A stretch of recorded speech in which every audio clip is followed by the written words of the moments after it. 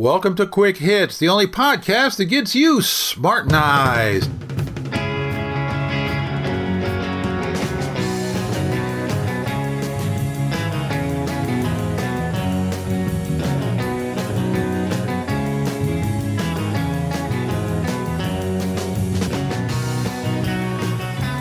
Today's episode, number 100. Yeah, it's the 100th episode. And you know, for a lot of podcasts, that's a really big milestone and it's really cool. But, for this one, it's a little embarrassing because it took me 6 years to get here. Most podcasts hit number 100 after 2 years. Some are really ambitious ones after 1 year, but me, here it is, 2011. I started doing this in 2005. And now I'm hitting episode number 100. And I'll talk a little bit about why that is and why things peter out for me the way that they do. I just wanted to talk first, though, about where the word smartenized came from. Back in 1999, I was about to start a website. And a lot of the websites that were out there took the attitude of, I'm smart, you're stupid, here's something I have to teach you. They were condescending. And I wanted to do a website that took the attitude of, you're smart. You're really smart. You may be smarter than me. You're smart enough to be here. Here's something that maybe will help you be a little bit smarter. And I was explaining that to a friend of mine. There was a bunch of us that used to get together every Thursday night and drink beer and have our own little imitation Algonquin roundtable. And I was explaining that concept to my friends. And one of the women there, named June Bishkoff, says, you're going to smartenize them. And I said, oh, man, that's perfect. Man, that's just a perfect word. Can I have that? And she said, sure, I'm not going to use it. And so I've been using it ever since. And I've been using it on everything, everywhere. And what it means has kind of evolved over time. It originally just meant what I just explained. Okay, you're already smart. Here's something that'll make you a little smarter. And then with the advent of the podcast, I had to come up with a little better description for it. And it kind of became, I want to help you to understand a concept that you may not understand. And you don't have to accept it. You don't have to believe it. You don't have to agree with it. But if you can understand it, then you're smartenized. So you don't have to change your mind to agree with me to be smartenized. You simply have to understand why I feel the way that I feel, or why somebody else feels the way that they feel, even though you don't agree with them.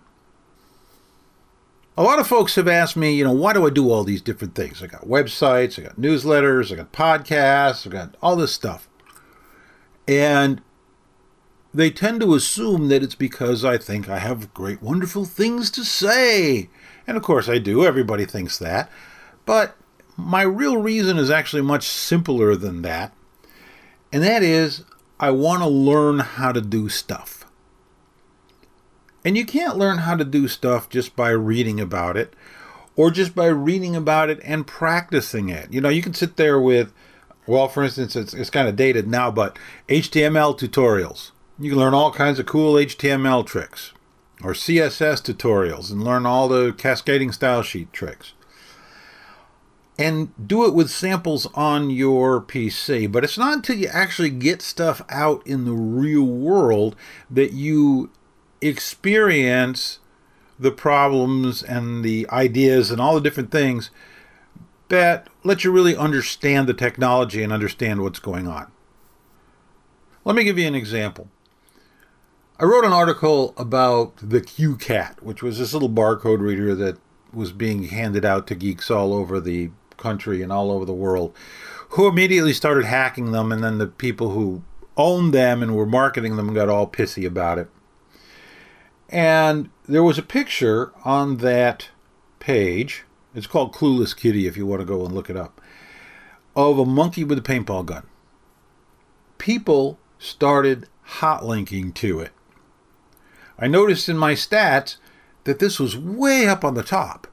And it was just getting downloaded like crazy. And it was because there were a handful of idiots who were hot linking to that image as an avatar in forums. So somebody would load a forum that they had posted in 15 times, and it would suck that picture off of my website 15 times. And this was back when bandwidth was a little more expensive, and you actually had to keep an eye on it. So there's a file that you can change called the htaccess file that will prevent hot linking, and you can just have it break, or you can have it send a different picture, which is what I did. And I made it so that if you tried to hot link to not just that image, but any images from my site, it would come back with an image that said, I'm a lame-ass image-stealing wanker. And I implemented it, and I tested it, and it worked fine. And it was pretty cool, and I was happy. And I didn't think anything of it. And then I ended up switching providers, switching web hosts. So I switched to the other web hosts, and I copied my htaccess file, and it appears to be working fine and dandy. And about a month later, I get a call from a friend, or an email from a friend, that says, hey, there's something wrong with the images on your site. I'm just seeing this weird thing on there.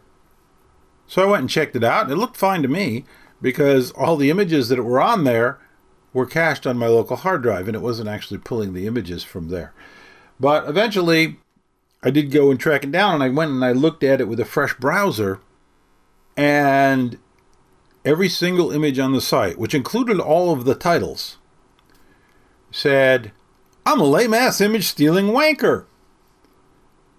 And it turned out that it was something that the host had done to one of their master Apache files, which they fixed, and the problem went away. It was only really up there for, I don't know, a few days. But that's the kind of thing that you're not going to learn reading a book or doing samples at home. You really got to get out there and get your hands on it to make those kinds of mistakes, to learn about this kind of stuff. So I started the Hitman Chronicle because I wanted to learn HTML, and I wanted to learn how to run a website, and I wanted to learn Photoshop. If you go to the very first articles on the Hitman Chronicle, you'll see that the Photoshop titles are pretty crappy. And then as time goes by, they get better and better, because I got better at Photoshop. And actually thought about going back and changing the old ones, but that's, you don't want to get into doing that kind of thing, because, man, you spend your whole life doing that, and the people don't really appreciate the difference anyway. So as a result of learning how to do this stuff, I tend to lose interest in things once I've learned them. And it's not so much that I've lost interest in that as I'm starting to get interested in something else, which is taking up more of my time. So if you look at the Hitman Chronicle, at first there was an article or two every single month. And then it was an article every month or so. And then there was an article every 2 or 3 months. And then there was an article every 6 or 7 months. And finally, I just shut it down and put up a blog instead. And that blog, which was the original Quick Hits blog, was just a big, long HTML file. And I got rid of that because it was just getting too unwieldy and ugly, and got a WordPress file. So that's the Quick Hits blog 2.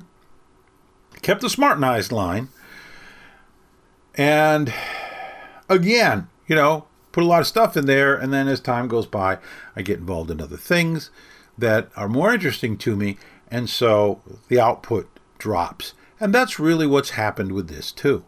So when I first started doing this, it was like, I'm going to do 2 a month.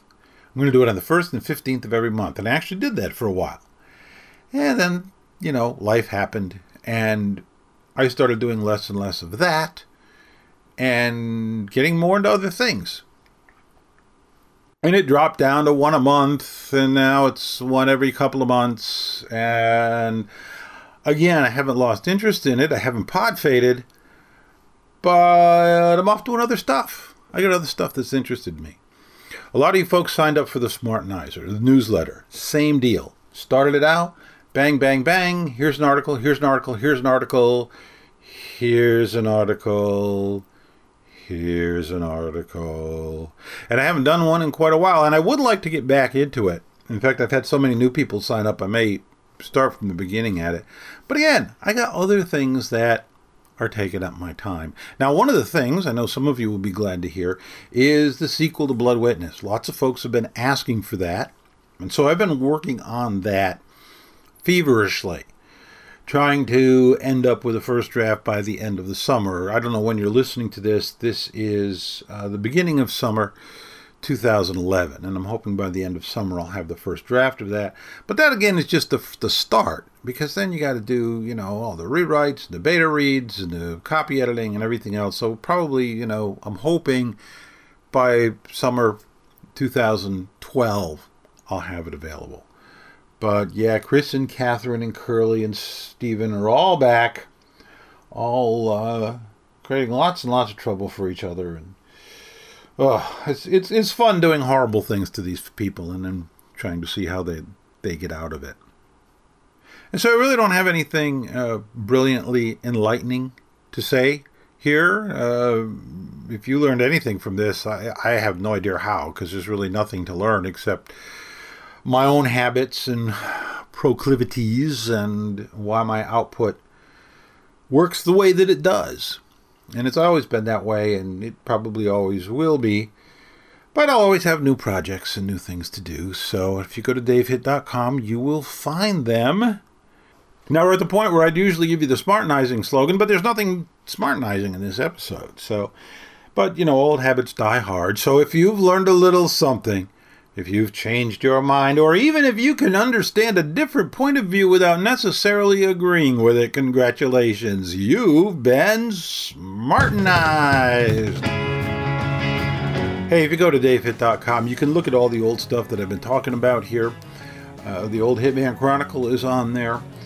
The original blog is on there. Big, it's chopped into like 3 giant single-page sheets. The current blog is on there, of course, keeping up with my incredible output of maybe 2 articles a month on that. You can also follow me on Twitter. I was looking at, because the Twitter stuff is posted on the blog as well, automatically. There's a little app that does that. And, I've got like 5 things, and it goes back 2 weeks.